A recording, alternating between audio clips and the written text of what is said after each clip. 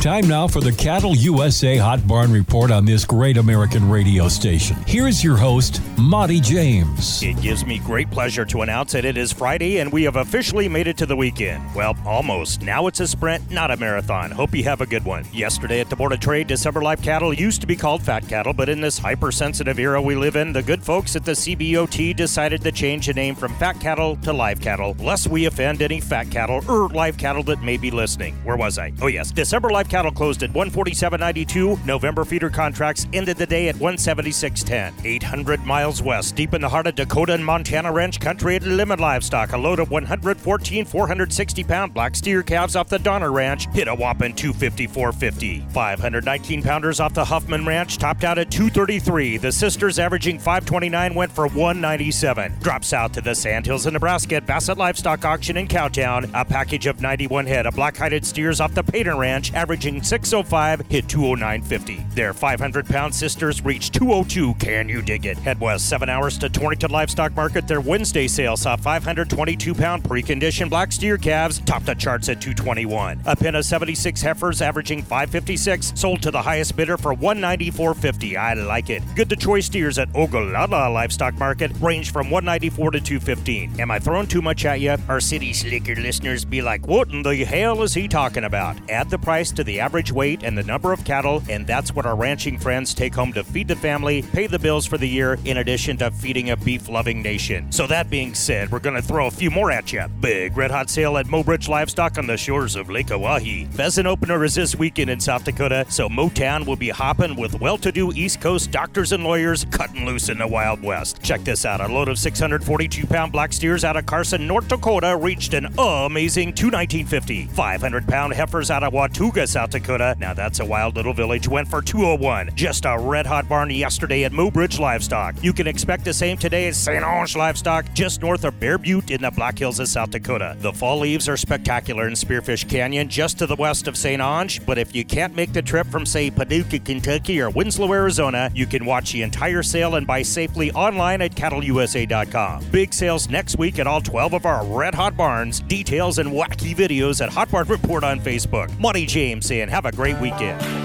Work safe, not hard. With the Day Bin paddle sweep, it's virtually impossible to get hard. And talk about performance, the Day Sweep can handle an avalanche of grain as the flexible rubber paddles move the grain gently to the pump, used by large cooperatives and farms alike for safety, value, and quality, with virtually no grain left in the bin. Thus, no need to enter the bin. See this amazing life-saving invention at daybinsweep.com. That's day with 2 A's, binsweep.com.